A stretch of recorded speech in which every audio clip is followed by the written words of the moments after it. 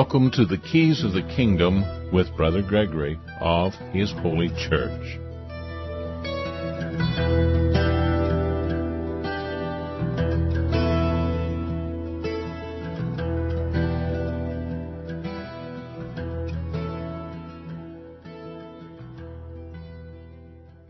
Well, welcome to Keys of the Kingdom. I'm Brother Gregory, and we're going to talk again about the Kingdom of God. In the last conversation we had on this subject, we discussed heaven and hell and the idea of parallel dimensions. We pointed out the fact that modern science is laced with a great many atheists and people who don't believe in God are actually describing exactly what the Bible describes as parallel dimensions and string theory. They're even I remember once when Hawkins was backed into a corner about where did it all start, how did it all begin, how did life get established, because they're discovering how life is such a complex, clearly designed, intelligent designed creation, that he finally said that, well, life on Earth probably was started by extraterrestrials. And that was quite a leap in and quite an admission on his behalf. And of course, Jesus Christ could be called an extraterrestrial because he's not from this planet. We don't think of him as a little green man, or he didn't get here necessarily in a flying saucer or any of those kinds of modern terminology. But the reality is he's not from this world.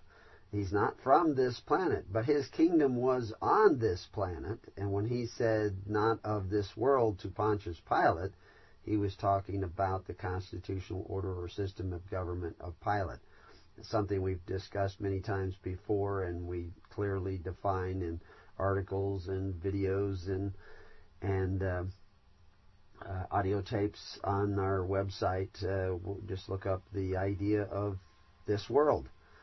Look it up in the search engine on every web page at hisholychurch.org, and you will find out that you have been misled.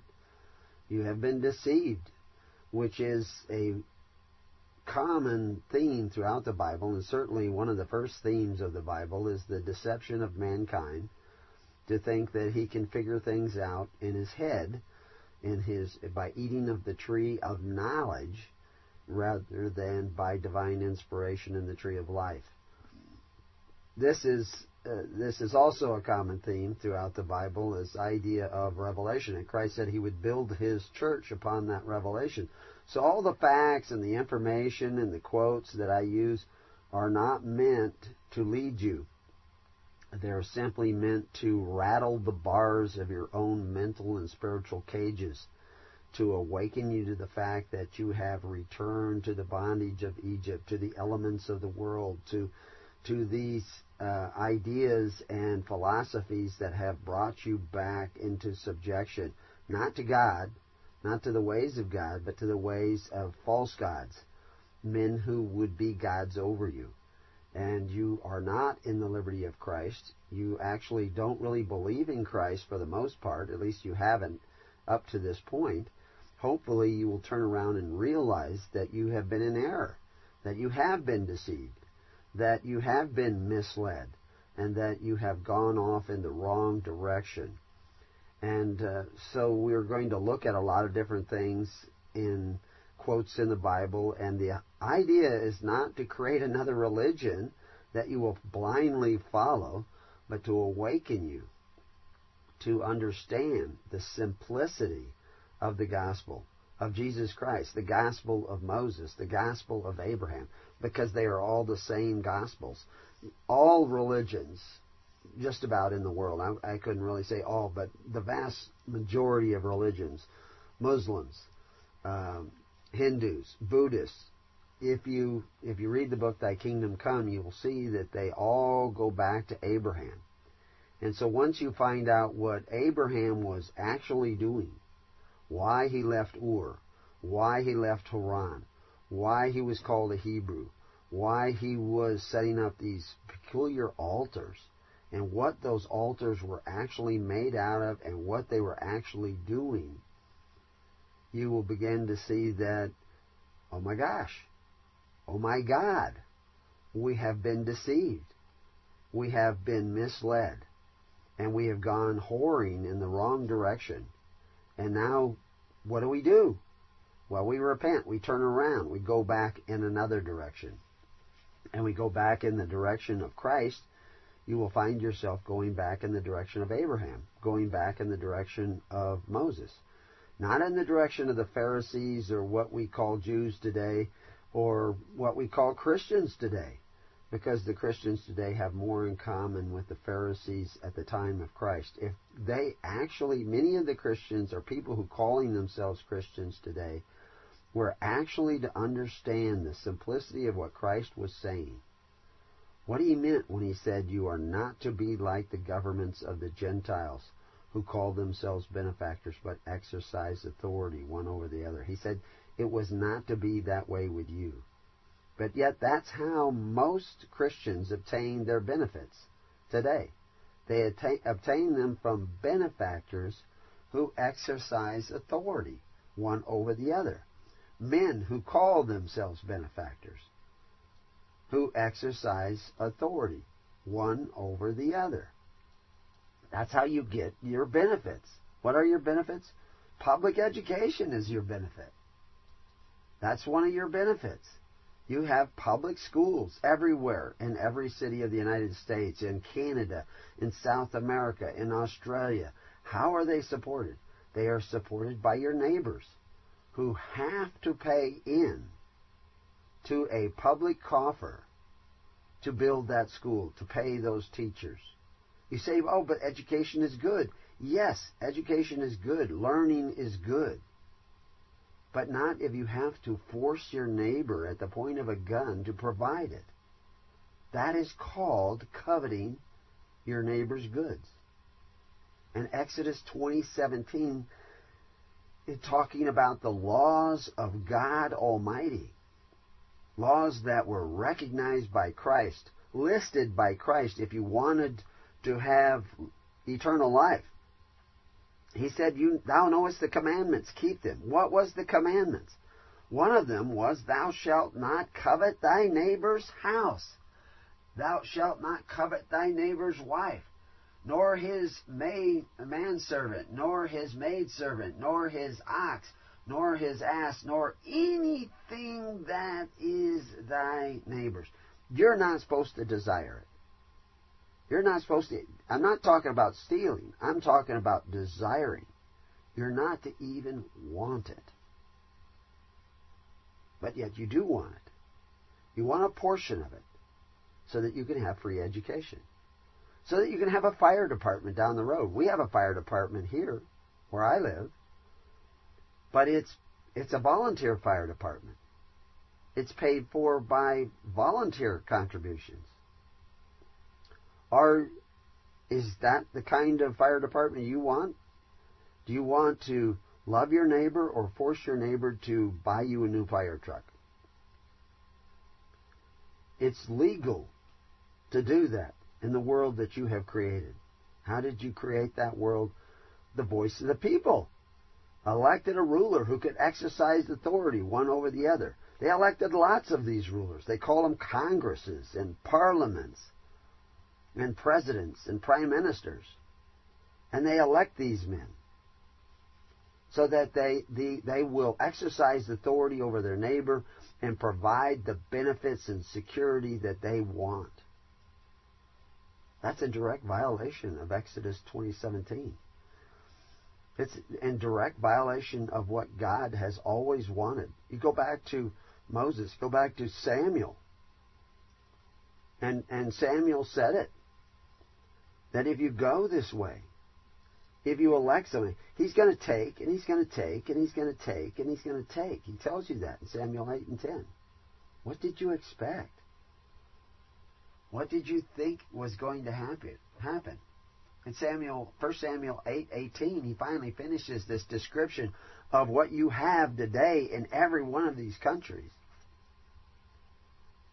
He says, and ye shall cry out in that day because of your king, prime minister, president,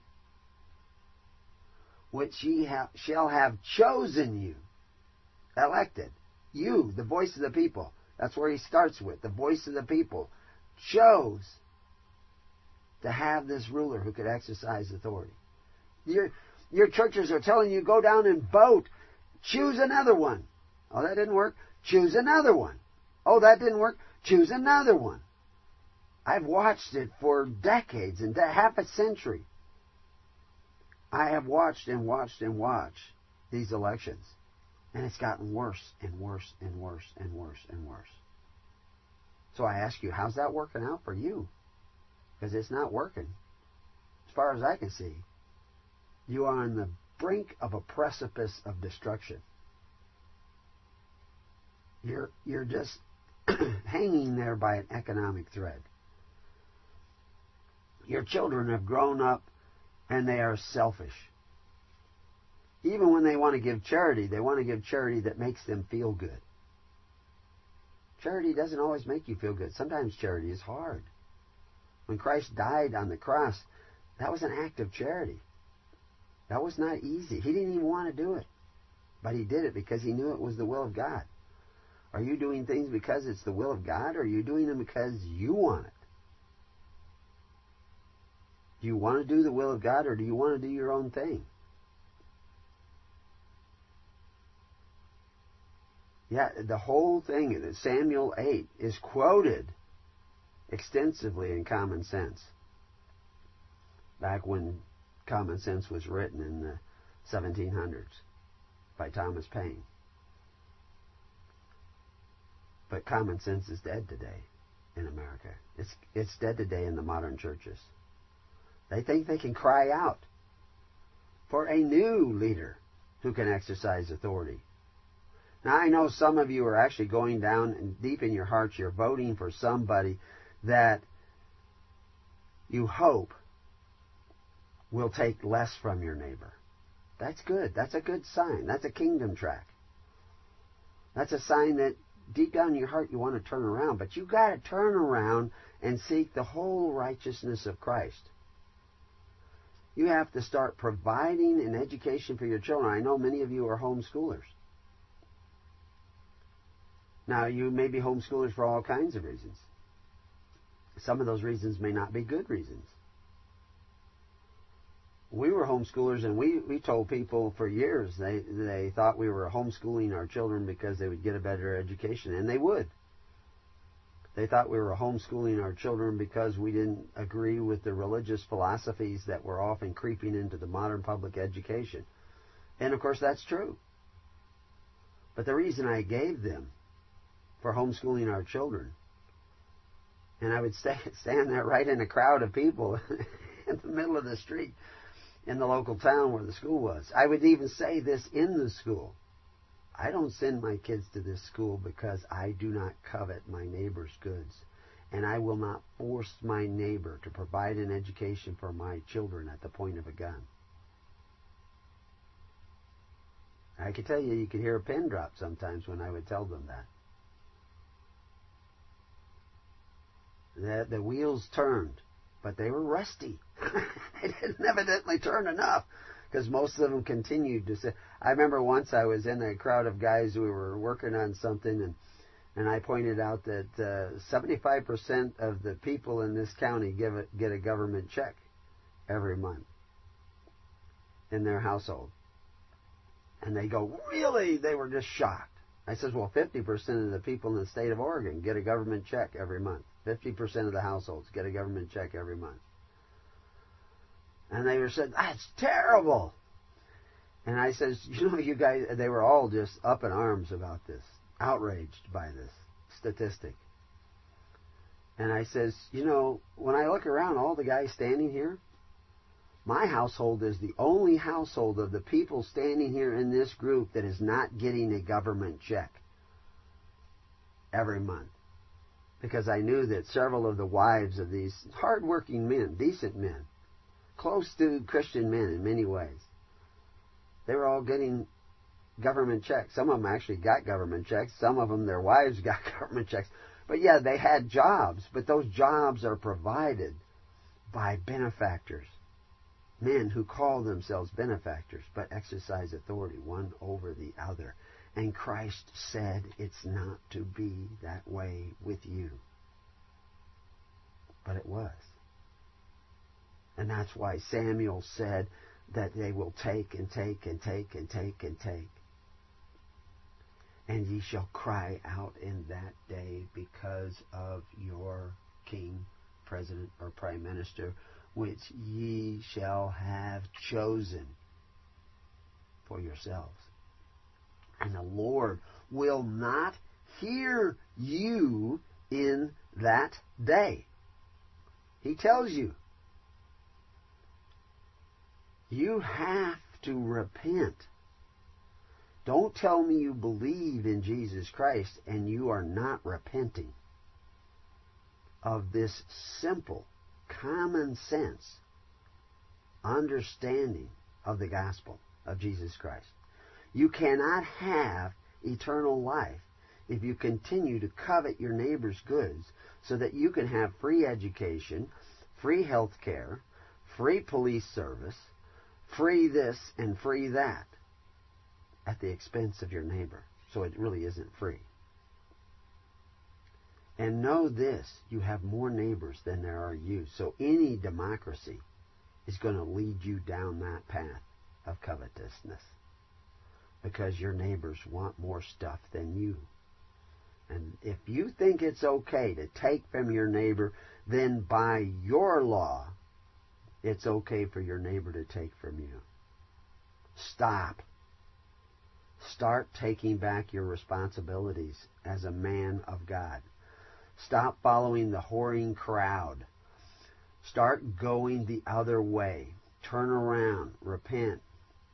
Come together in a quest for righteousness and a righteous sacrifice, a righteous korban of free will offerings to take care of the needy of your society, the true needy of your society. And this is what we write about at His Holy Church, and we show you how you've been deceived. We show you where the lie creeped in to your religion and where your religion became impure. And we don't tell you this to condemn you. We don't tell you this to humiliate you. We don't tell you this to put you down. We tell you this so that you can turn around. Stop. You're headed for a bridge that isn't there. You're headed for a precipice of destruction. You're headed for condemnation. Repent. Turn around. Let's go the other way. Let's go the way of Christ, the way of Moses, the way of Abraham, the way of the prophets. Let's go back that other way. That's what we need to do. That's where we need to go. In Jeremiah 5, especially verses 26 and 31, somebody quoted that this morning when they sent me an email, and I sent back a long email to our personal contact ministers throughout the country and in Australia to pass on to their own groups. And it was kind of a long post I sent to him, and I didn't want to waste it on one little small group that has included me in their postings. So I sent it to our own groups, our own network, and hopefully some of them will send it out to others. I hope I didn't have a chance to reread it, so it may have a few typos in it, as usual. But the Spirit is there. For among my people are found wicked men. They lay wait as he that setteth snares. They set a trap. They catch men. Boy, I tell you, that kind of tells it right there. They set a trap. How do they do that? They do it with their systems of welfare. Paul tells you that. King David told you that. Through covetousness they shall make you merchandise. Peter told you that.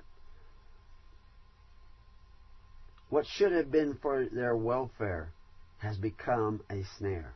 Because you desired these benefits at your neighbor's expense, you have gone into bondage. You are again entangled in the elements of the world. We have articles on this. Elements of the world. Look it up. Elements of the kingdom. There's a search engine on every page. You can read this. And you can learn. But it's not enough to seek the knowledge of our error. We must turn around and actually apply ourselves to doing what we have neglected.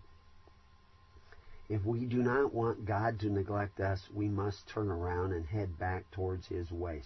We are all prodigal sons. We are all sinners. We have all gone the wrong way. We are all under a strong delusion. And it is time for us to wake up and go back the other way. And that's what I'm asking you to do. That is what I'm praying that you will do, is turn around and go the other way. And you're going to need help along that way. And the Lord will run out and meet you halfway. And you'll need that because you've gone a long way from home. And the time is running out. Without a miracle, you will not persevere. You will not survive. But God is gracious for those who repent. If you do not forgive your neighbor what you think he owes you, the money, the lifestyle, the benefits, you have to forgive your neighbor the payment of those benefits. You have to set that neighbor free. You have to go the other way. If you do not go the other way, if you do not turn around, how can God forgive you? How can God do for you what you need? Because you're still feeding the swine in the foreign land, in a place where God's kingdom is not. Now, it's not geographic that we're talking about. We're talking about ways. Because the kingdom of heaven is not here. The kingdom of heaven is not there. The kingdom of heaven is where God prevails, and that's in your heart and your mind. If you want to go the other way, join us at hisholychurch.org. Join us on the Living Network. Join those other people that are beginning to seek. Now, everybody on that network is not really seeking what we're talking about. A lot of them have just joined an email group. That's okay, because most of what goes on of value is not in emails. It's in living connections made between living men and women who want to turn their lives around, who want to become true Christians, who want to go the other way. And that's the way that we all need to go. That's the way we all need to strive and seek. And so anyway, we're going to talk about a lot of that in the next part of the show. And we're going to continue our conversation on some of these things about the kingdom of heaven that most people are oblivious to. And again, I will sometimes be rattling those bars that have brought you back into bondage of Egypt, which is where you are today. Worse than it was in even Egypt. And I don't care what country you are in. From Santo Domingo to Australia to, obviously, China, Soviet Union, whatever's left of it, and all these countries that are claiming their independence, but going deeper and deeper into the New World Order. And there are so many layers to it. There's so many bars. And you get to, what do they say that when they are crossing the mountains, what did you find when you crossed the mountain? More mountains. What do you see when you got rid of these bars that have imprisoned you in your spirit and in your being?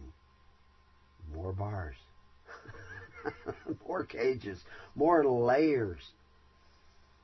And in peeling this onion, there will be lots of tears. But there will be joy too. There will be happiness because I have found the way. I know now where I must go. I am no longer a lost sheep. New life can now come into me.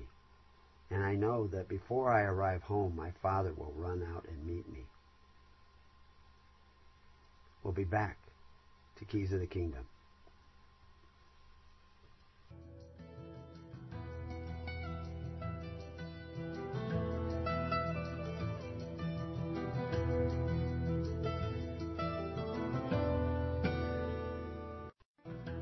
When in the course of human events, it becomes necessary for one people to dissolve the political bands which have connected them with another, and to assume among the powers of the earth the separate and equal station to which the laws of nature and of nature's God entitle them.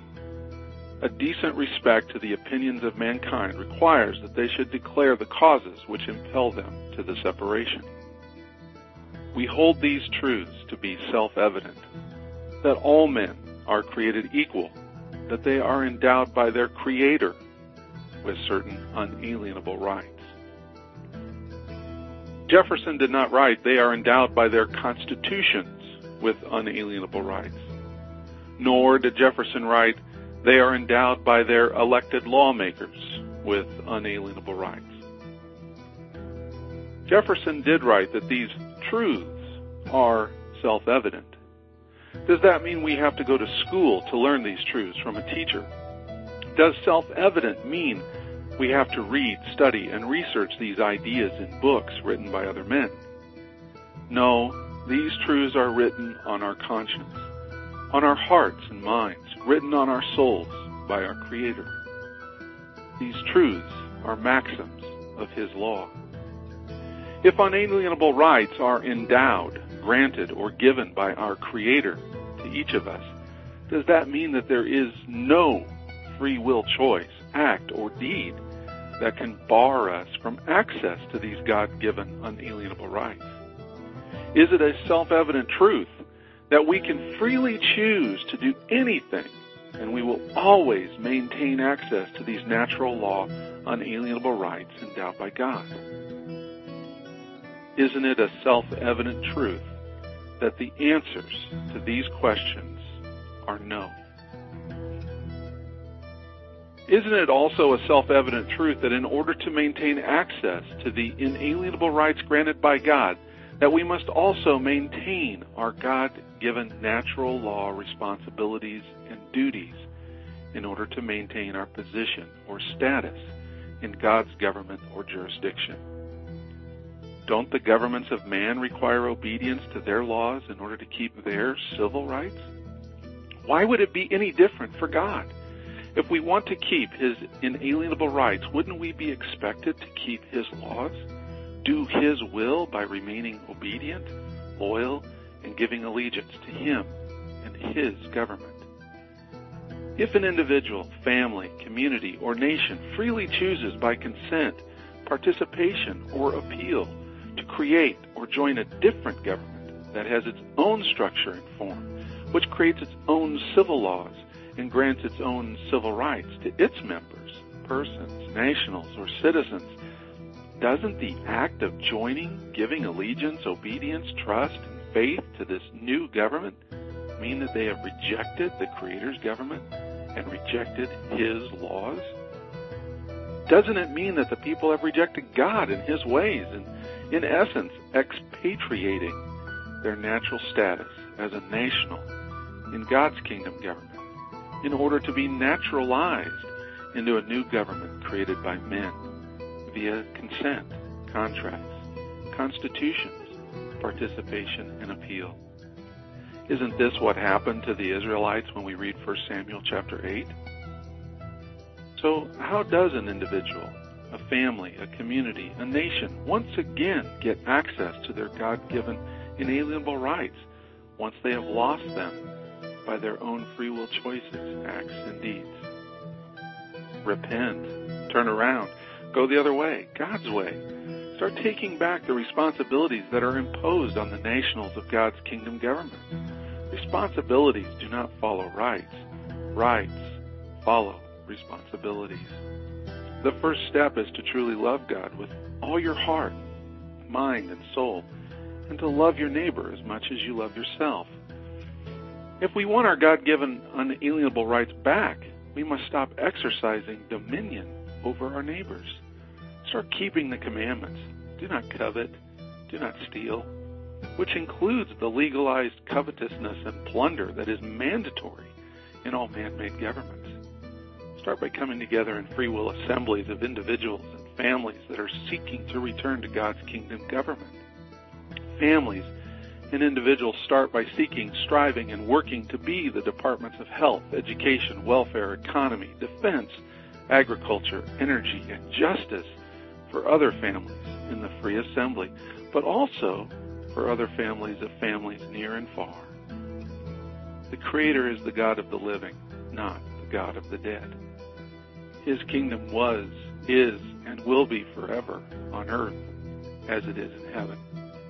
Start by connecting and finding other kingdom-seeking families on the His Holy Church Living Network. Visit www.hisholychurch.org to start your journey back to your unalienable birthright.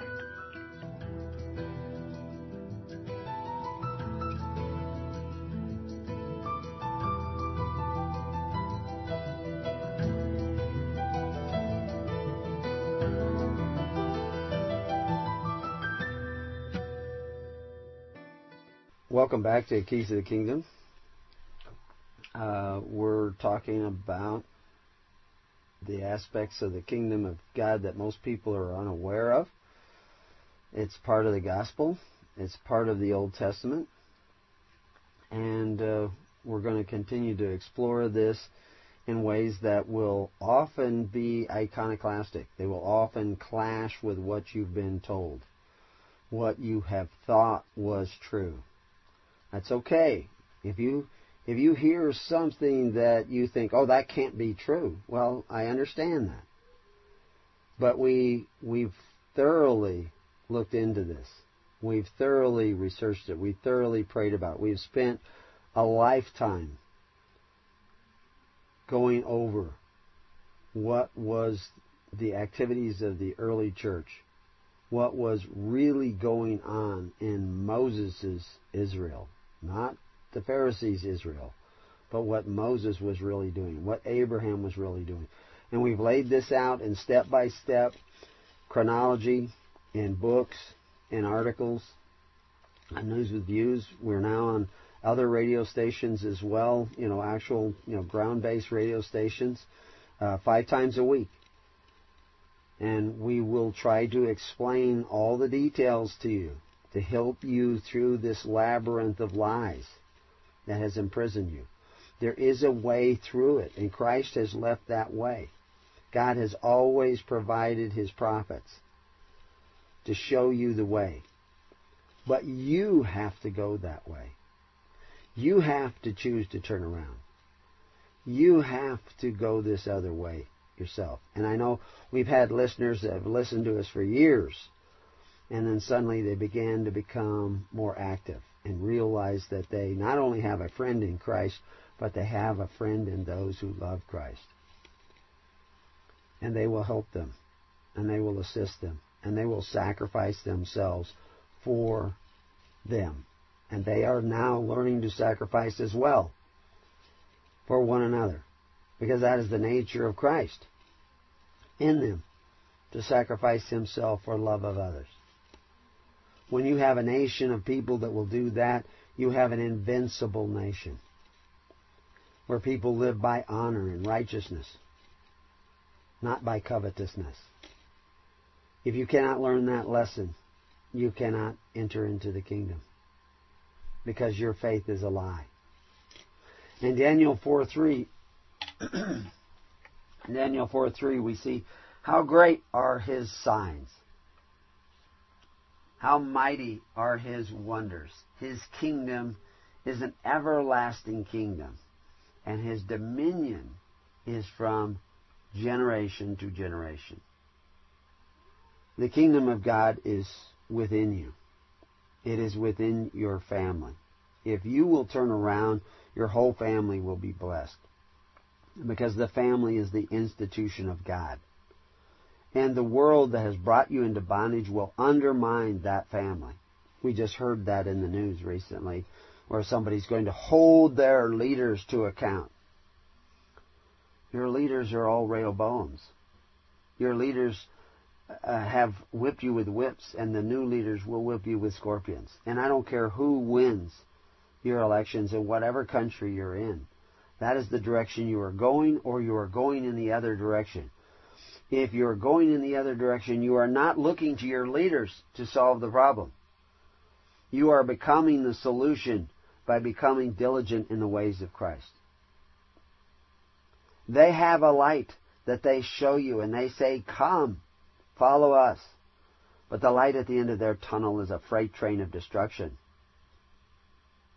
How art thou fallen from heaven, O Lucifer, son of the morning? He is a light bearer, but his light is dim compared to that of the Lord. Turn around, go the other way.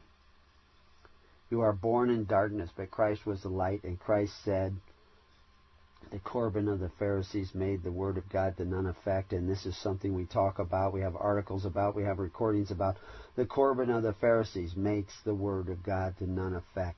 You see it every day in the news, the new progressivism, the new socialism, moving away from the Corban of Christ to the Corban of the Pharisees. In every aspect of your life, you have become so dependent upon it. Turn around. Let's go the other way. The word translated heaven in that statement of concerning Lucifer, fallen from heaven, is written that it's not Shamayin in an article about Satan. He says it's the normal word for heaven or sky in the Hebrew. He says it's the word male. But when I look it up, it's not. It's the word Shamaman. And the article is based on a false premise. And people are reading it, but nobody checks it out. Nobody actually looks it up. Nobody goes back to the original text. And a great deal of the information in the article is true. And we were quoting that in previous shows. But in examining it, why did I go and check that? I thought that was peculiar. And I wondered where else would they use this word Ma'al. Because Ma'al is similar to Baal.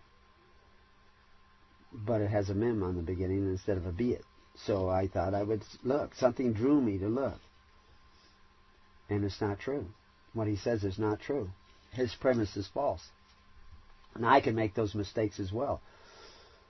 I want you to call me out if you find me making a mistake. We want to be challenged. We don't think we know it all. We are striving. We are seeking. And we want to seek with others. We want to go arm in arm, hand in hand, but we want to follow that revelation of Christ that each of us should have access to. Occasionally we may have to lean on one another, but we do not want to make that our design. Each of us must stand alone before Christ and say, this is what I have done. This is what I have sought. And he will say, come in, ye good and faithful servant. Even if you have failed here and there, he will forgive that. But not if you do not forgive others. He tells you that. Christ tells you that. If you do not forgive, neither will my Father forgive you. If we go back to Genesis, and I was talking in the last show about what I believe. I believe everything in the universe has a corresponding spiritual existence. And you go back to Genesis 1:1, and it says, in the beginning, God created the heavens and the earth. And the earth was without form and void, and darkness was upon the face of the deep. And the Spirit of God moved upon the face of the waters. And God said, let there be light. And there was light. And God saw the light was good. And God divided the light from the darkness.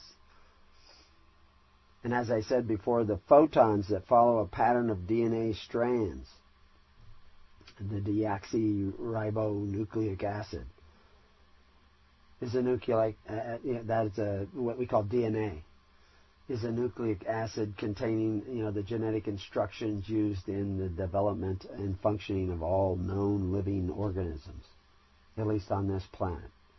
Within cells, DNA is organized into a kind of a long structure called chromosomes. During cell division, these chromosomes are duplicated in a process of DNA replication.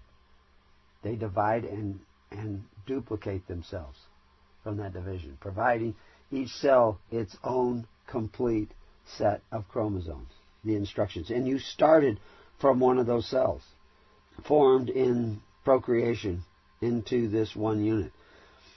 there's a spiritual message in this physical reality.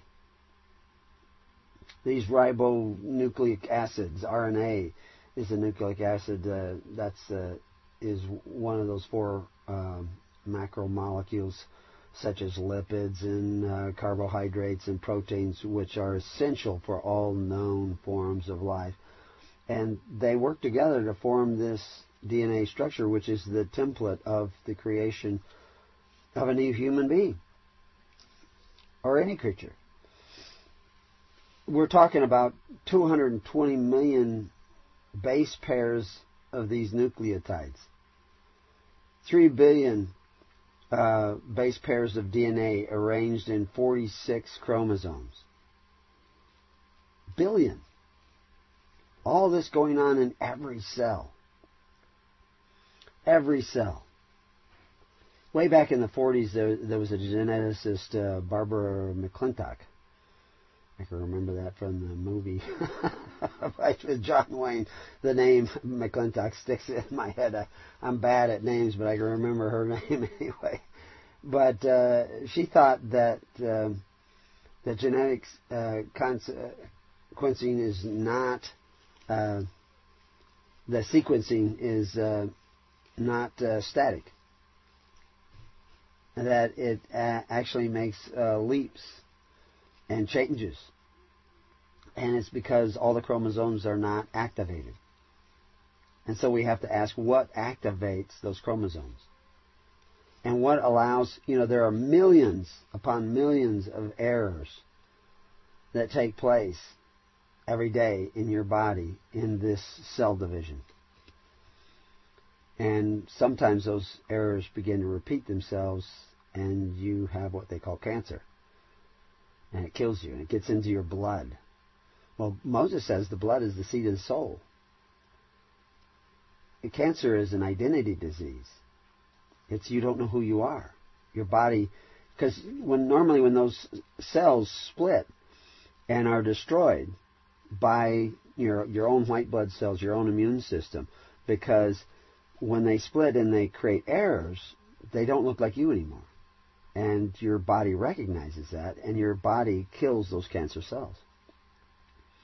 But occasionally, your body doesn't recognize them as not you anymore. Your immune system doesn't know who you are. And it allows those systems to recreate. The polio vaccine has been the cause of huge amounts of cancer in the world today. This is why we have cancer as such an epidemic. And we talked about it before, how the statistics have come out. 1 in 2 men in Canada will get cancer. Why would that be? You think it would be? That's an unbelievable statistic. We just shared an article on the network about a fellow who was diagnosed with cancer and his 60s, and went back to his home country to die because it was cheaper to die in Greece, which is, he'd lived in America since World War II, and his wife was from America. His children were all born here in America, but his parents still lived back in Greece, and he went back there and to die there because it was cheaper to die there than to die in America because of the expense of funerals. And he thought he'd be buried in his home plot, family plot. But he didn't die. He's well into his 90s. He believes he's 102 years old. And he didn't die. He kept on, and the cancer went away. He changed his lifestyle. And I tell you that if you change completely your lifestyle, don't just change your diet, change your spiritual diet as well, that you will be less likely to have these illnesses, these identity crisis illnesses, where you are consumed by your own body. Something activates the chromosomes in your DNA. And like we talked, everything is frequency.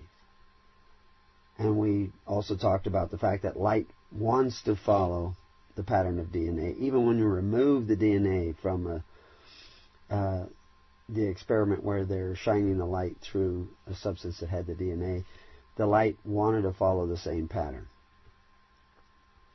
as if the medium held the memory of that DNA. If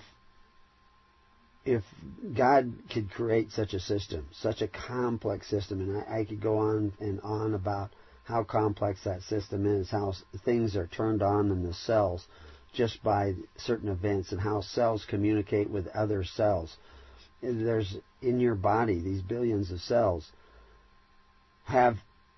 they're all individuals working together, and they create this living temple that you call your flesh and blood, and in that your spirit lives, and your spirit guides the recreation of yourself.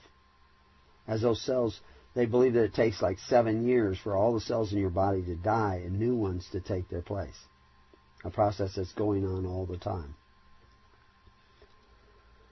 And in that process, errors are created.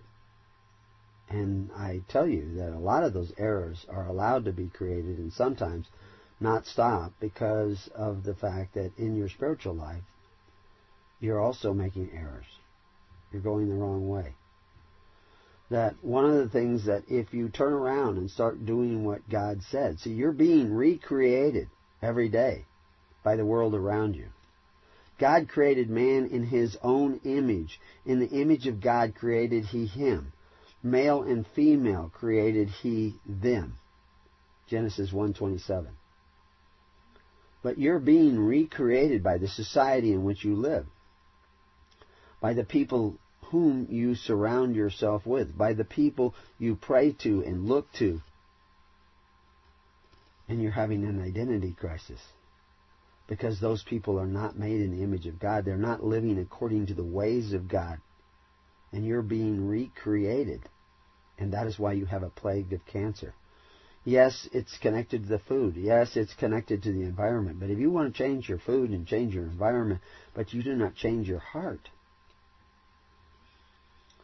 then you're still destined for the same outcome. You must change your heart. And you can't do it yourself. You do it by facing the light and allowing the light to enter into you and follow the way in you that you were meant to be. And then you don't have that doubt as to who you are. And the white blood cells in your body will not have a doubt as to who you are. And you will be made again in the image of God. It's a process. That's why Christ starts with, seek ye first the kingdom of heaven. He talks about, I am the light. I told somebody just the other day again, the most profound sermon given by Christ contained no or little knowledge. He breathed on them and said, receive the Holy Spirit. Let the light in. Let the light of Christ in. You know, the world has its light, but its light is not the white light of Christ. It is not the perfect light of Christ. It is not God's creation. It is something less. And it will leave you empty somewhere, void somewhere. When Adam committed a sin against God, did he take responsibility for it? Did he say, oh my God, I have sinned against you. Forgive me. Did he run to find God and fall down at God's feet and say, God, you walk in the garden, but I am a sinner. Forgive me. I have done what you said not to do. I have used knowledge to sustain me. I have eaten of the tree of knowledge of good and evil. And I take full responsibility for what I did. Is that what Adam did? No. He said, the woman you gave me the fruit. It's not my fault. It is your fault. You knew when she gave it to you. You said, isn't this the fruit that we are forbidden to eat? But you ate it anyway. Every man does that. Women do that as well. They don't accept the responsibility for what they've done. They don't want to see their error. You cannot be that way, or you will be remade in a new image, an image that's not you. You will set yourself up for destruction. You must be recreated in the image in which God has made you. In order to do that, you must see the light. You must admit the errors. Stop turning away from the light. Stop hiding in your religions. Stop hiding in your music. Stop hiding in your food. Stop hiding in your philosophies. And admit, you screwed up. You went the wrong way. You didn't forgive. You weren't giving. You were trying to decide for yourself what was right and wrong, and you create these philosophies and these religions and say, oh, I'm a Seventh-day Adventist. I'm a Jehovah's Witness. I use this calendar. I follow this way. I say these words. And so therefore I am amongst the righteous. Bull. That's not true. That's witchcraft. You are only righteous if you are made in the image of God. And what is God? God is a giver of life. Are you a taker of life or a giver of life? If you're a taker of life, now you know what side of the tree you've been eating on. Turn around. Stop it. Start going the other way. God knows you're frail. God knows you're weak. God knows you will stumble. He will forgive that. Get back up and start heading back in the ways of God. Start dressing and keeping the garden immediately around you. Start seeking others who are doing the same thing. Why? So that they can help you? No, so that you can help them. You do not come back so that your Father will take care of you. You come back to serve your Father. You serve your Father by taking care of one another. It's not about saving yourself. That's what got you into trouble. Why did Adam hide? He wanted to save his own pride. Forget about that. You're all naked in the eyes of the Lord. Repent. Turn around. Let's go the other way. Let's start creating a society with God's help that does not covet its neighbor's goods, that would rather give than receive, that would rather sacrifice themselves so that others may have life more abundant. And in doing so, they become like Christ, and God can flow into them with His light. No shadows. It's not going to miss those, 64 chromosomes? According to some scientists, only about 20 of them are active in your body. What happened to the other? Oh, did I say 64? 46 chromosomes. That's my dyslexia showing up. But anyway, but why are only less than half of them are active? That's terrible. Why? It's because the light of God is not in you. Why is the light of God not in you? Because you're hiding from it. Genesis 9:6 says, whoso sheddeth man's blood, by man shall his blood be shed. For in the image of God made he man. What does that mean? It means if you covet your neighbor's goods, which are provided to your neighbor by his sweat, his blood, then your blood and sweat shall be shed too. You see, that's what's brought you into bondage. It isn't that you elected the wrong leaders, it's that you elected a leader at all. Anyway, we'll talk about that when we get back to Keys of the Kingdom.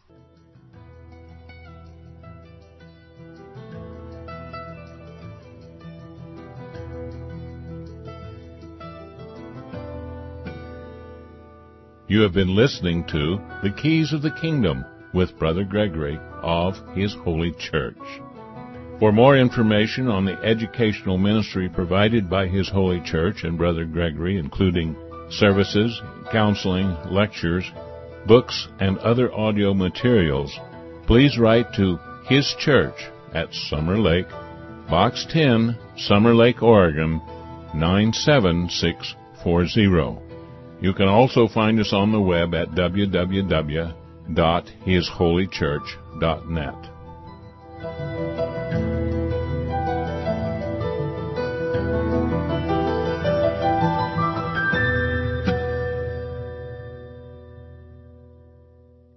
Well, welcome back to Keys of the Kingdom. I'm Brother Gregory, and we're still going to be talking about the kingdom of God. And we've talked in the last show about a lot of things, and I was trying to remember a particular quote that a friend of mine who I knew since he was a small boy had sent out on Facebook. And it was Proverbs. Actually, that wasn't his quote. I was trying to remember what his quote. Oh, his experience has shown. It was a Thomas Jefferson quote. Experience has shown that even under the best forms of government, those entrusted with power have in time and by slow operation perverted it into tyranny. And that's what Thomas Jefferson said. And then, of course, I said, it is not the fault of those entrusted as much as it is the fault of those who trusted. Proverbs 12:24, the hand of the diligent shall bear rule, but the slothful shall be under tribute. And we talked in the last show about Samuel and the voice of the people who decided to elect a ruler like the other governments, like the Gentiles, like the other nations round about them. They wanted to elect someone who could rule and exercise authority. And they were warned against that he would take, and then he'd make us instruments of war, and he'd get you involved in foreign wars, and he would do all kinds of things. And then the day that you cry out, God wouldn't even hear you because you had done this wicked thing, which was called in that text a rejection of God. Just the election of a leader who could exercise authority was considered a rejection of God. And yet today you have churches demanding, oh, get out there and vote. Elect a leader who can exercise authority and set things right. And that's what they did with Saul, and that's what they did with Absalom, and that's what they did with David, and that's what they did with Rehoboam, until they finally cried out and they said, what is Rehoboam to us? And they tried to go back to their ancient ways. But everybody didn't go back, and they were divided now. It's that simple. Divide and conquer. Get people thinking it's okay to take from your neighbor at the point of a gun in order to provide you with all those things you think you need. Once you've gone there, you're done. You've decided that you're going to decide for yourself. You have rejected God. Isn't that amazing? The voice of the people electing a leader was called a rejection of God, but today your churches tell you to go out and vote for somebody and elect a new leader. Why not repent, turn around, and, I have a Facebook page, and I very seldom go to it, and I neglect it terribly, but I'm busy elsewhere. We have a His Holy Church Facebook page, and articles go out on that. But really we have the Living Network, where we're not dependent upon the Internet, or we're trying to get less and less dependent on it. And the more people we get into that Living Network, it is our hope someday that you can go from congregation to congregation, and you don't have to stop at the motel. You just stop at the congregation. That's what the early church was doing. They couldn't get into the regular churches. They didn't have state ID. You had to have state ID to get around in the Roman Empire, They call it a titulus. You had to show that. Christians had their own. You know what they call it, the Christian ID? It's actually in the Justinian codes. It tells you in the Justinian codes what Christian ID looked like. And not what it looked like, but what they called it. It was called logos. That's what it's called. Logos is the Greek word for the word. You had to show them that you had this document, this logos, from the church. And that was your ID. And the Justinian Code said you had to accept that. But today you have your ID from the men who call themselves benefactors but exercise authority one over the other, because you've been remade in a new image, and that's the image of Nimrod, the image of Saul, the image of a way that was called a rejection of God in the Bible, and which Christ says it's not to be with you. And yet, in every single church, they say, you need something, go to the men who call themselves benefactors but exercise authority. They will take from your neighbor and provide you with benefits. That is the Corban of the Pharisees. That is what they set up. And we go through this in our articles on baptism, because in order to enter that system, you had to get baptized. In order to enter the system set up by Christ, you had to get baptized also. But the system set up by Christ was not a welfare that was a snare. It was a welfare based on the perfect law of liberty. You had a need, you went to church. But people were slothful in that, and they set up these other systems. They entrusted their right to choose, their liberty, where Christ had made them free. They gave that right to choose to men who could exercise authority so that they could have guaranteed benefits. Why? Because they had no faith. They didn't believe that God would really provide for them through the love and goodwill of their brothers. They wanted to make their brothers provide for them. That's not the image of God. That's not the ways of God. And you have been brought under this strong delusion that that's okay. And it's not okay. And you have to repent. And there are layers and layers of that repentance. And if you turn around, God will take them away. As He took away the armies of the Pharaoh. They were drowned in their own error. The flood is coming. Repent. Turn around. Seek the rock, the high ground of Christ, the ways of Christ. Don't make your churches a place where you go to be justified in your sin. Go there to seek a righteous way of caring for one another. That's what your churches are for. That's what your congregations are for. You can't get there by joining an email group. But if you join our groups, you can start to meet one another and form those congregations. And boy, I tell you, there's a lot of garbage out there who don't want to repent. They just want to be saved. That's okay. We can get through that garbage. If you seek righteousness, it will wash that garbage away. They will be too slothful to gather. They're just too busy doing their own thing. And that's what got Adam in trouble. He wanted to do his own thing. He didn't want to do God's thing. And what he learned so that he could justify not doing what God's thing was. And God will let you not do His thing, but not without consequences.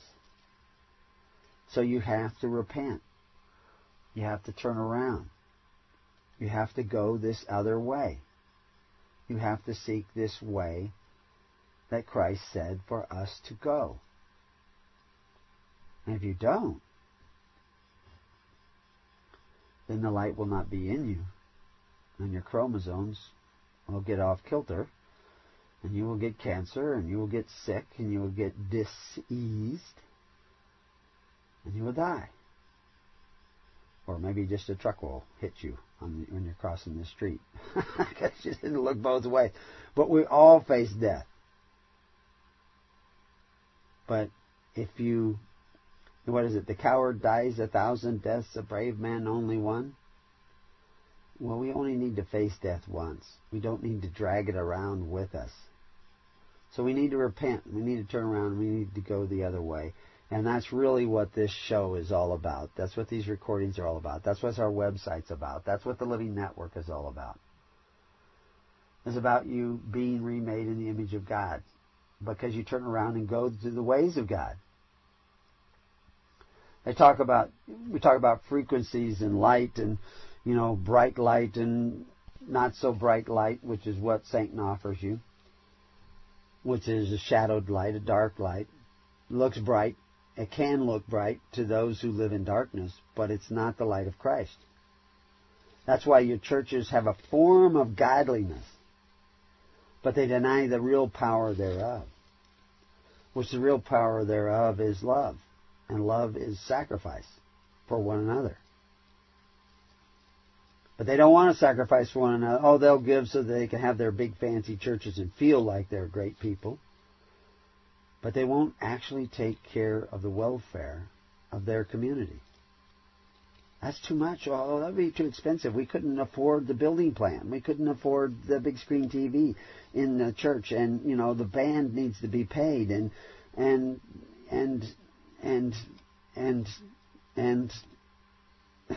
you've got to stop it. You got to turn around. Stop making excuses. Don't say, "Oh, well, I got to go do this and I got to do that. And we got to have this and we got to have that." Start your churches caring for one another. Start being the benefactors who don't exercise authority. I have a hat. I wore it at the Burning Bush Festival, which we have every year around September. And it says FEMA on it. And somebody, most of the people know what that stands for. But we had some new people that came to the festival this year, and we hope to have a lot more that come next year.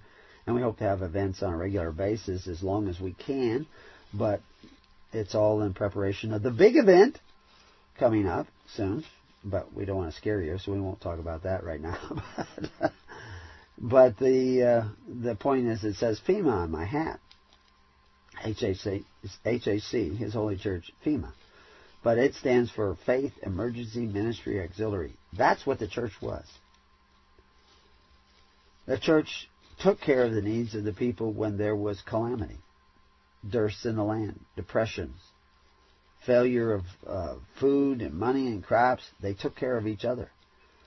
Rome was finding it less and less within its means to do that. They were raising taxes, but there was so much corruption in government that the funds were just disappearing. They had these foreign wars in other places, so the funds just kept disappearing. There were kickbacks and graft and corruption. Thieves and robbers were stealing the treasury. So where was the treasure of the kingdom? Oh, that's when you die? No, Christ said the kingdom's for the living. They were creating a network that was binding itself together not by religious philosophies or legal documents, but by faith, hope, and charity. They had to do this in small, intimate groups, where the ministers formed their own groups, and they did it also. And they formed this network that covered not only Judea, but Samaria, all the way to Rome, and beyond Rome. By the time the apostles, like Peter and Paul, got to Rome, there were already people there preaching the gospel of the kingdom. And some of those people were from as far away as Ireland and England. And this is all documented. I recently saw a post from somebody who was on one of these other groups that was doubting that Christ ever existed. He says there's very little evidence outside the Bible that Christ ever existed. Well, of course, the Bible is composed of lots of books that were few of the books that were written at that time about Christ. The Gospel of Matthew, Mark, and Luke, and the epistles. These are all different writings put together by Eusebius by the direction of Constantine to form your Bible. But there were a lot of other books that Christians were using. And we have lists of those books, and we have some of those books. But these are the ones that they could fit into the Bible, and the Bible was pretty big, especially if you hand wrote it. So this is all they put into there.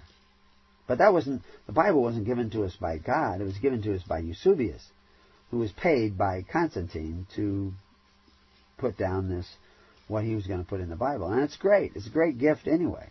God has provided that it has made it all the way to here. And the answers are in there. But you need divine revelation in order to read it and find out what it actually is saying. You can't figure it out by your tree of knowledge, forever studying and never coming to the full understanding thereof. You find out because God reveals it. It's not flesh and blood. It's not your efforts that are going to reveal it to you. It's your submission to the Spirit of God. And then that light and understanding will come into you. And we talk about that, and we hope that you see it. If you don't see it, well, I can't do anything about that. But there's the truth. But if you start to see it, it will change your frequency. Scientists say that hate, angry thoughts, and hate lowers the frequency of the body and the cells in that body. And a lower frequency makes a longer arc. and is not going to be able to follow those sharp arcs of the DNA, which looks like a sine wave, actually a double sine wave. But love has a higher frequency, what we think of as love. But then now we have to define what is love. My cat loves birds. It's not a high frequency. Love. It's a devouring love. It's a I love to eat them up love. But the love we have is not a love of consuming. This is why, we thought about it at the Burning Bush Festival and ended up getting that name, kind of a takeoff on the Burning Man Festival. And so I thought about making a big, huge brush pile and we'd have a kind of a big bonfire, but we never did that. And I kind of am against the idea now because the burning bush of Moses' time was a flame, a light that does not consume. And, Burning Man that consumes in the ways that you see often expressed there is consuming. I don't want to pick on that thing. I mean, it is what it is. But the fire that we are burning is the love of Christ and the love for one another. And that does not consume. That is not the love that consumes like my cat loving birds. It is the love that gives life. And that is a different kind of love than we often see in the world today. It is not a lust love that brings two people together for what each of them can get out of the other one. The comfort that you can bring me. I love you. Like my cat loves birds because it comforts her so to eat them. And so the love that we have is not this consuming love. It's a life-giving love. And they both are called love. That's the amazing thing. But one is not the love that we're talking about. And it will not raise your frequency. And it will not turn on your chromosomes. And it will not remake you in the image of God. Because God's love is a life-giving love. In John 4:6 we see, we are of God. He that knoweth God heareth us. He that is not of God heareth not us. Whereby know we are the spirit of truth and the spirit of error. I believe that evil is the absence of good and darkness is the absence of light. This is why God called the light good. Because good shines against the darkness, the absence of good. That is what we are supposed to be doing. Neither Satan nor Lucifer is the name of the devil. It is a descriptive term. He is an adversary of the light. He brings his own light, which is less than the light of God. He has already divided the light and carries his own with him, but it's a dark light. Those are words describing the evil and the nature of evil. Are there evil spirits? You betcha. Who are they? Are they those who do not let the light in? Those who hide like Adam hid from the light of God? Are they those who do not want to see because they say they see and their sin remaineth? Oh, I know Jesus. I love Jesus. I have accepted Jesus on October 14th, 1927. But you didn't accept Jesus. And Jesus talks about all those who say, we've done all these great things in your name. And he says, get ye from me, ye workers of iniquity. I know you not. They thought they knew Jesus. They thought they believed in Jesus. And the Pharisees thought they knew Moses and thought they believed in Moses. But if they had really believed in Moses, they would have believed in Jesus. But they didn't even know Moses. Do you really know Jesus? Or do you know a false Jesus that has been painted and propped up and put up by a false church that has delivered you back into the bondage of Egypt, where God said you were never ever to go, and what Moses had led you out of, and what Christ was leading the people out of at his time? Who will lead you out of it today? Because you're back in the same mess again today, electing a new Caesar every so many years in whatever country you're in. We're going to have a Caesar here. We're going to have a Caesar there. Oh, this Caesar's better than that Caesar. That Caesar's a bad Caesar. We want a good Caesar. You're hiding from the light of the fact that you're not supposed to have Caesar at all. The election of these rulers is a rejection of God. It was in the days of Samuel, it was in the days of Christ, and it is today.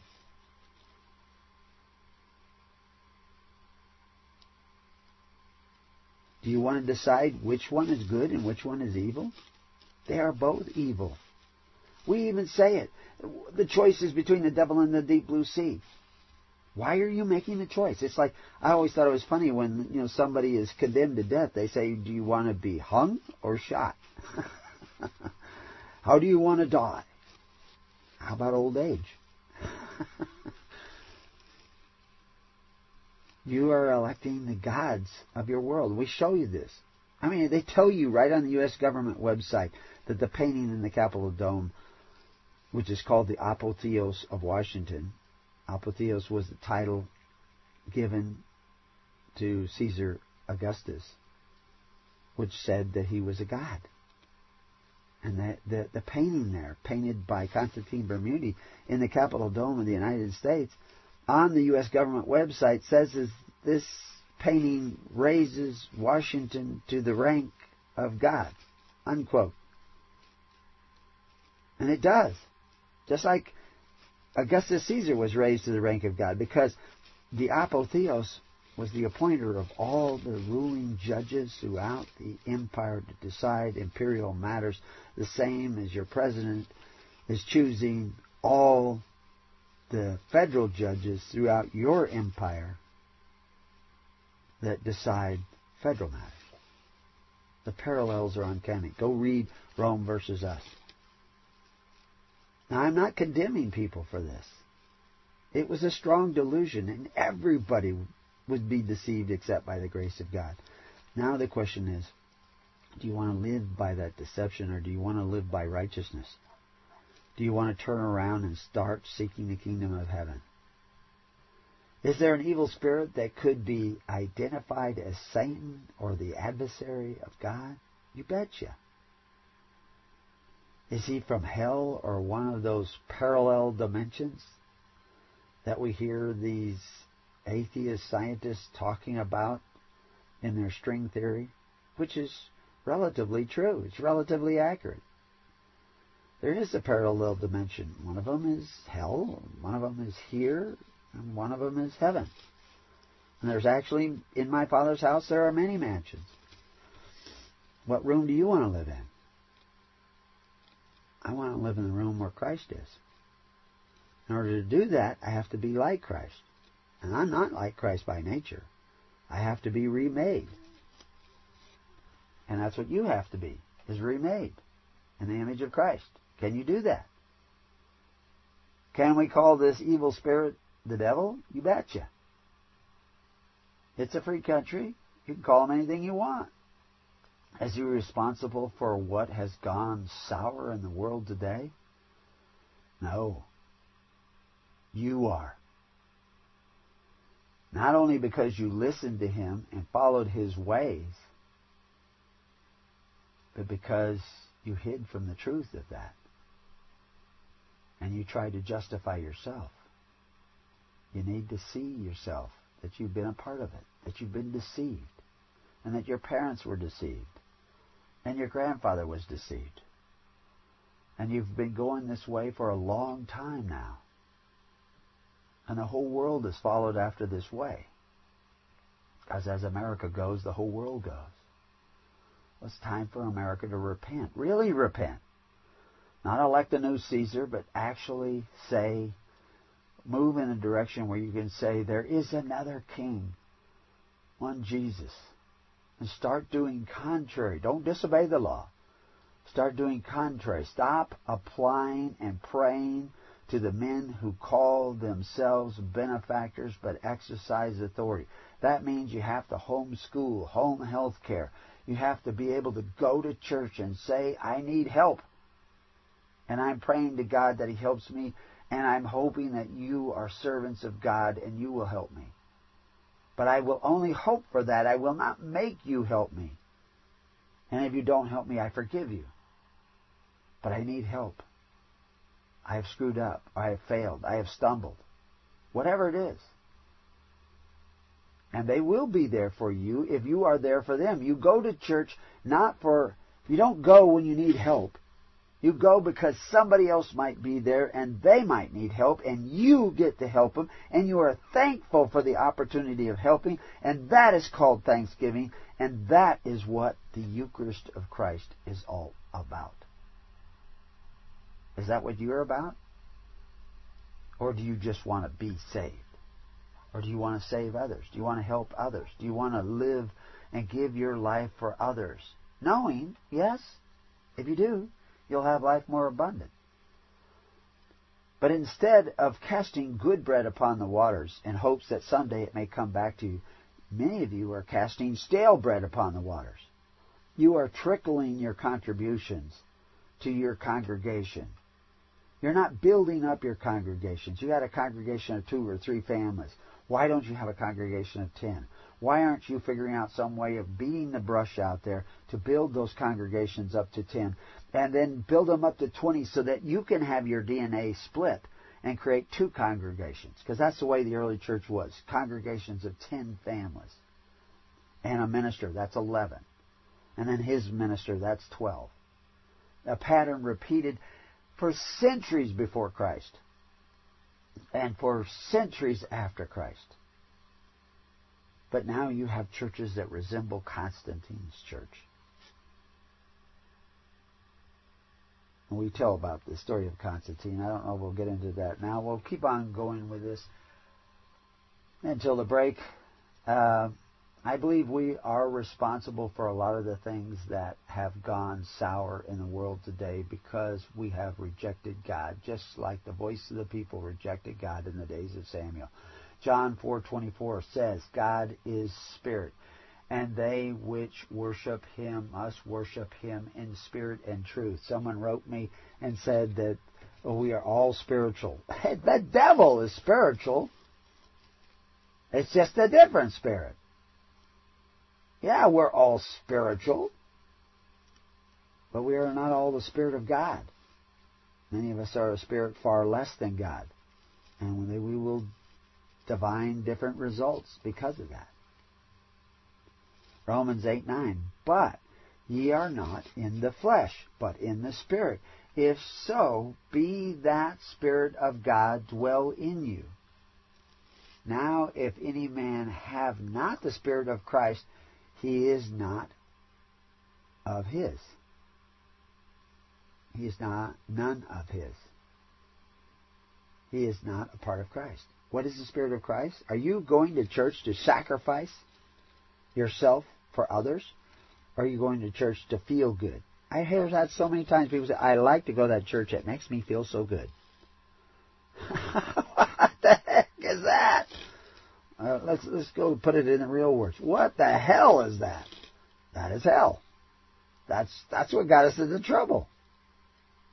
Eat this. Feels good. Do it. Is it good? Is it righteous? Is it doing what the early church did?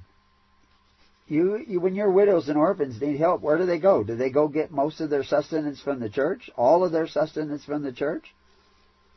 Or do they go to those men who call themselves benefactors but exercise authority one over the other, those that Christ said we were not to be like?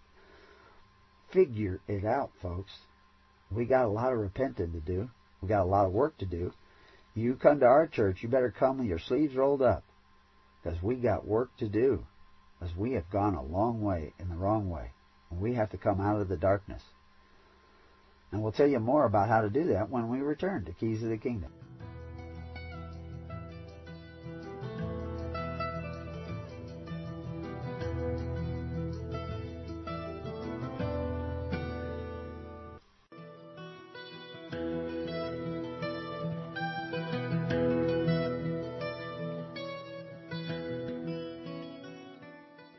Well, welcome back to Keys of the Kingdom. We're talking about the kingdom of God, and we were talking about light and darkness and how the light can begin to change you if it is the light of Christ. But if it's the light of the world, and meaning a different world. Now we're talking about the constitutional orders or systems of governments, or the light of Satan, the adversary of Christ, the one who wants to rule over you rather than allow you to be ruled by God, who wants to trick you with deception, who wants you to decide things based on your own knowledge. That's a different light, and that's going to create a different result. And that result is not in the image of God, and therefore you will be conflicted in your being, and you will suffer the evidence of that. Besides cancer, autoimmune disease is one of the most common problems today. And we say, well, what can we do about that? Well, it's all about forgiveness. If you do not forgive, neither will your Father forgive you. Now, there are real diseases that cause these things, real physical realities that take place in your body. But your body should be able to, as McCormick says, you don't have static DNA. You have DNA that can be reactivated and re-identify itself, and you can be born again and begin to heal and change in your body immediately. And I'm not saying that your afflictions is the result of a particular sin. It's sin in general. But if you return to the ways of forgiveness and forgive those who have betrayed you and cheated you and abandoned you and injured you, then the light can enter into you and you can be healed again. Otherwise, it may get worse. And those that have cheated you and abandoned you and lied to you, they have a responsibility too. They have to take the nails of your affliction. I knew a guy who got married to a woman just absolutely suddenly, and I could see it as a disaster coming. But he married her, and it was a disaster, and soon she was abandoning him and took his unborn daughter with her, and he hasn't really seen the child grow up at all since then. And he had an opportunity in the courts to make a choice, in which case he could have suffered greatly. And he chose not to take that chance of suffering.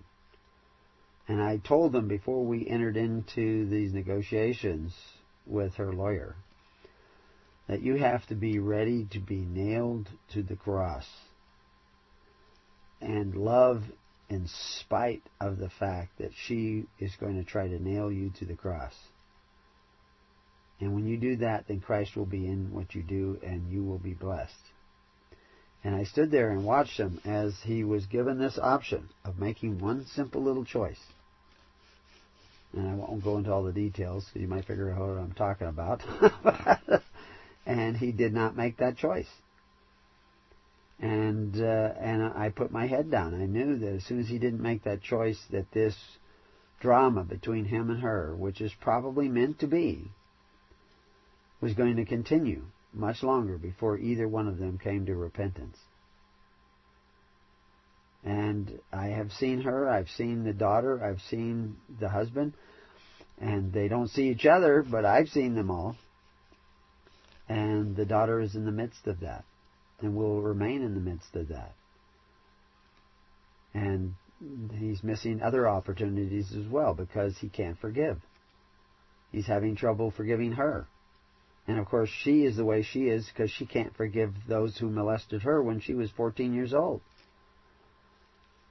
And when she was 17 years old, she ran off and got married. And eventually her husband died, but not after what actually a fairly famous murder event took place. I won't get into the details of that either, but her husband was a terrible thief, robbed millions and millions of dollars from people through I won't say exactly how he did it, but it was through deception. I was looking today, I always love to, being a student of history, I look at this day in history, and I won't tell you what day it is, But if you go back in time, on this day in history, two Quakers who had come from England in 1656 to escape religious persecution was executed by the Massachusetts Bay Colony. They were executed by that colony for their religious beliefs. This was back in 1659. And so everybody escaping religious persecution, but then they themselves persecuted people based on their religious beliefs. And, it was like, it reminds me of, in my stream of consciousness here, it reminds me of when the Pasha, or whatever he is, in Iran was overthrown, and the new Khomeini was taking over and changing that government. And they complained about the fact that the government that had been propped up by the American government there had torturers in their prisons. And their complaint really wasn't that he tortured, is that they didn't hold the torture sticks. So now new groups were now holding the torture sticks. In many cases, the same policemen were still there. But a new group was now holding the torture stick, and a new group was now going to be persecuted. You see, because they didn't change in their spirits. The same spirit still dwelt there and lived there. They just changed roles, Like the old movie Bananas, I think it was, where, was it, now you're, no, well, I guess it wasn't in that movie, but there's an old joke about, the good news and bad news for the soldiers.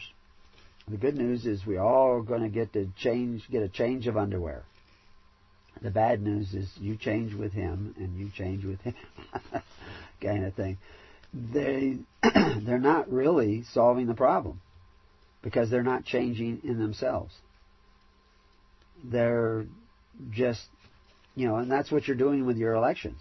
You're not changing anything. The problem isn't that you have this leader instead of that leader. The problem is that you have empowered a leader at all. If you want to be empowered, you must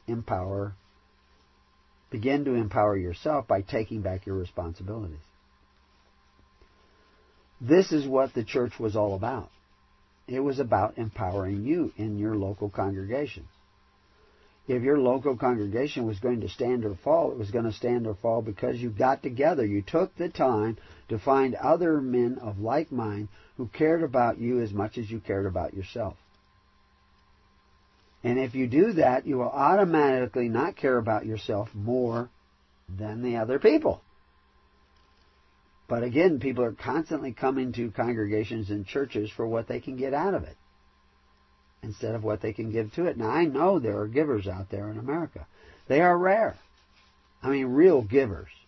Those who would lay down their lives. And this is why wars are created. So that those who would lay down their life for their fellow man are killed off. On both sides. Because the more of those you kill, the less of those you have around, and the less likely you'll be challenged by a real force and power. The power of love. So they create wars to kill off men who love their brothers and will die for their brothers and will sacrifice. It's a false patriotism. We want to talk about patriotism. Why did Jesus say, call no man pater but my pater in heaven? Because the government was called pater. Your senators were pater. Your emperor was our father who art in Rome. And today your father is in wherever, Sydney or Washington, D.C. or Ontario or wherever it is, wherever your capital is. That's your father. That's your daddy. That's the guy who's going to take care of you. That's the guy you're going to pray to when you need help. Even though Christ said it's not to be that way with you. You need to turn around. You need to go another way. In 1787, on this day, the first Federalist Papers series of essays calling for the ratification of the Constitution of the United States of America was published. And they actually, were kind of secret about preparing to make that publishment. But there was another group that began to publish papers not long afterwards called the Anti-Federalist Papers. Did you know that the vast majority of Americans at the time of 1787 and 1789 were in opposition to the Constitution of the United States? They didn't want the Constitution. Men spoke against it. Able men. Patrick Henry spoke against it. This document was written as if good men will take office. When bad men take office, they will steal your rights through ambuscade. Read our articles, and a series of articles. Listen to the audios of Contracts, Covenants, and Constitutions. The Constitution is not your salvation. Electing this president or this prime minister or that prime minister is not your salvation. It's repenting and going a completely different direction. An absolutely opposing different direction. Now, we don't want to get rid of the governments of the world. They will fall of their own accord eventually. They will fail. And Jesus says you should be friends with the unrighteous mammon. This unrighteous trust. Mammon means trust. Entrusted wealth. Going back to that original quote that I was talking about of my friend on Facebook, who wrote his little Thomas Jefferson quote, talking about whenever you entrust men with power, they eventually will be corrupted, and they will be, and we need to realize that. Experience has shown, he says, that even under the best forms of government, which, we show you in Contracts, Covenants, and Constitutions that there were 5 precepts that the Bible tells you to put down in writing if you decide to elect a leader who can exercise authority. One of them shows up in the Constitution. 1 of 5. 4 are missing. The one that shows up is that he's not to be a foreigner. He has to be born of your nation. So much for the Constitution. It has some good points, but it has some major flaws. And if you read the Anti-Federalist Papers or read the Contracts, Covenants, and Constitution, you will see them in relationship to Christianity, what those flaws are. You could guard against those flaws, but the Constitution that was created back then and your relationship to it has completely morphed over the last 2 centuries. You're not the same as they were back then. And of course that's exactly what Patrick Henry was predicting. So that isn't your salvation, that's the point. I don't want it to go away because it's there to punish the wicked. Excuse me. It's there to punish the wicked. And there are many wicked out there. So there's a lot of people to punish, and they are being punished every day. And they are crying out, stop punishing us. God, our governments are punishing us. Well, how about this? Stop being the wicked. That's the problem. You're the wicked. You're supposed to be punished. The slothful should be under tribute. That's what Proverbs says. Only the diligent should bear rule. You don't deserve your rights because you're the wicked. Because you haven't been diligent in your responsibilities. You aren't taking care of the needy of your society, unspotted from the world, in pure religion. That's what pure religion is. You're taking care of the needy by men who exercise authority one over the other. How much of an adversary do you think you are? You're an adversary of Christ. You're a slothful, non-diligent, non-seeking, non-striving, non-Eucharist Christian, which makes you not a Christian at all, because you aren't doing what Christ said. Not those who say, Lord, Lord, I believe, I believe, I believe, but those who doeth the will of the Father. It is not the will of the Father that you force your neighbor to contribute to your welfare. And so you need to repent. Okay, so how do you do that? Well, we're going to have programs on the guidelines. We already have those recordings on the website. of how the church was organized, because they were referred to as a viable republic in the heart of the Roman Empire, an ever-increasing state, and they were praised for the union and discipline. But where was the union and discipline? Did they have leaders who could exercise authority, one over the other? No. They were personally self-disciplined to do what was right. So as I said in Genesis 3, let's go back there. And God said, let there be light, and there was light. And that's what we say. Let there be light in your understanding. And then there will be light in your understanding. But if you say you already see, and there's nothing we can tell you, and there's nothing you can learn, and nothing you can be shown, well then your sin remains. And you will remain in darkness. And you will not turn around. You will not head towards the kingdom. In Matthew 4:16 it says, the people which sat in darkness saw great light, and to them which sat in the region and shadow of death, light is sprung up. Genesis 4. And God saw the light, and it was good, and God divided the light from the darkness. Hate divides you. Christ says, I come to bring a sword. His sword will divide the light from the darkness. If your churches will not repent, form other congregations. Go to other churches that will repent. And that's what we're calling for, those who will repent and go the other way. Homeschooling is hard sometimes. If you're a single parent, it's almost impossible.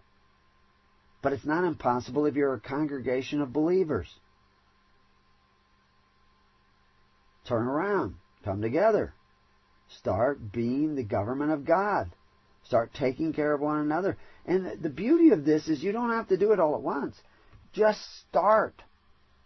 Proverbs 15:17. Better is a dinner of herbs where love is than a stalled ox and hatred therewith. You are a stalled ox in your churches. You are spiritually constipated.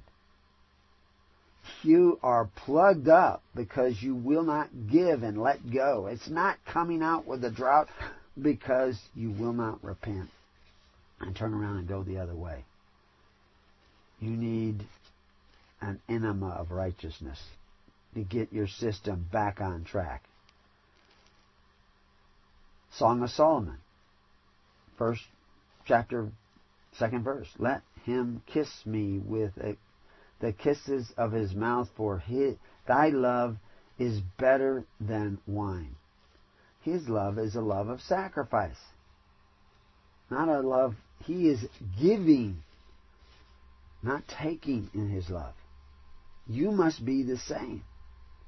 The Song of Solomon, set me as a seal upon thine heart, as a seal upon thine arms. That's what you do things with. Not just wave them over your head, folks. You actually have to be doing things. For love is strong as death. You want to be an overcomer? You got to start giving up your life today and loving one another, helping one another so they don't have to go to public school. They don't have to go to public health care. They don't. You can create your own volunteer fire department on your block where you live. You need to become the faith emergency ministry auxiliary for your community. And start setting the example of Christ. Jealousy is as cruel as the grave. Sloth is the way of death. The coal thereof are coals of fire, which hath a most vehement flame.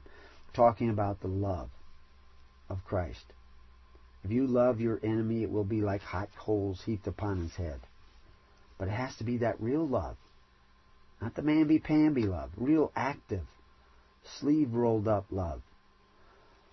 Love worketh no ill to his neighbor. Does not covet his neighbor's goods. Doesn't send men to his neighbor's house to take his house away if he doesn't pay for your child's education.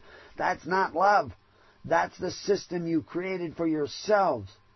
And you thought it was good because you've been eating of the tree of the knowledge of good and evil, and deception has been afoot in your lessons. Learn real love. Therefore, love is the fulfilling of the law. What law? Thou shalt not covet thy neighbor's goods, nor anything that is thy neighbor's. And that knowing the time, that now is high time to awake out of the sleep, for now is our salvation nearer than when we believed. You say you believe in Christ. Now you have to believe an active belief. Awaken. Romans 13:11.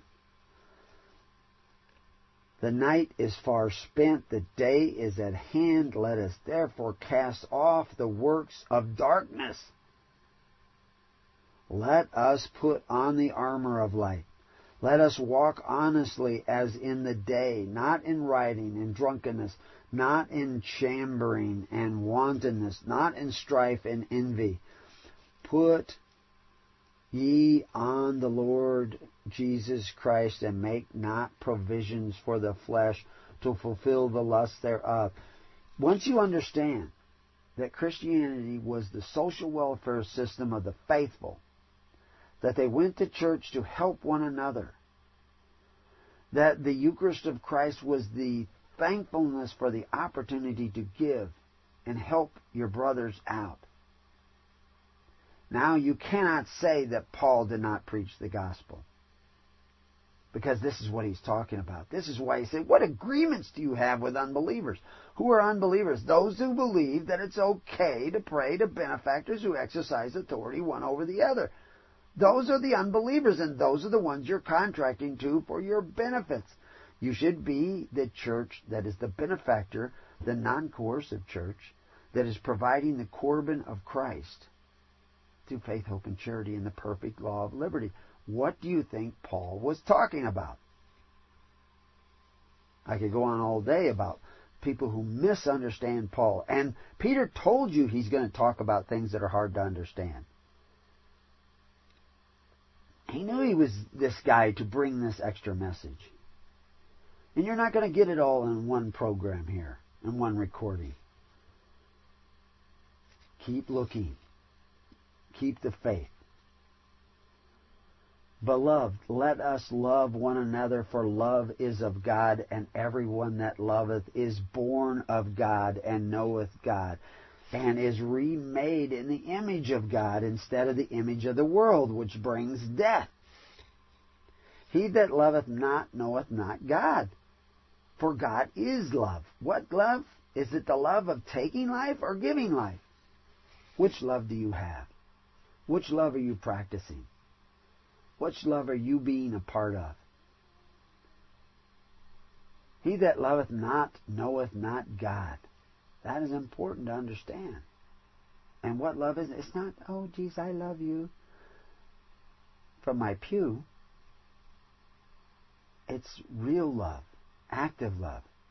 If God just sat up there and loved, He would not have moved and formed the world and formed your life and breathed life into you. Are you breathing life into your neighbor? Are you breathing self-righteousness into your own heart? It's going to reap you confusion and death. I warn you. In this was manifest the love of God towards us, because that God sent His only begotten Son into the world, that we might live through Him. Herein is love, not that we loved God, but that He loved us and sent His Son to be a portion of our sins.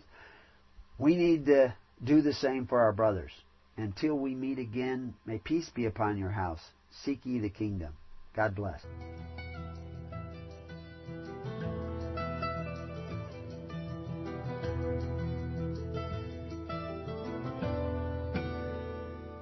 You have been listening to The Keys of the Kingdom with Brother Gregory of His Holy Church. For more information on the educational ministry provided by His Holy Church and Brother Gregory, including services, counseling, lectures, books, and other audio materials, please write to His Church at Summer Lake, Box 10, Summer Lake, Oregon, 97640. You can also find us on the web at www.hisholychurch.net.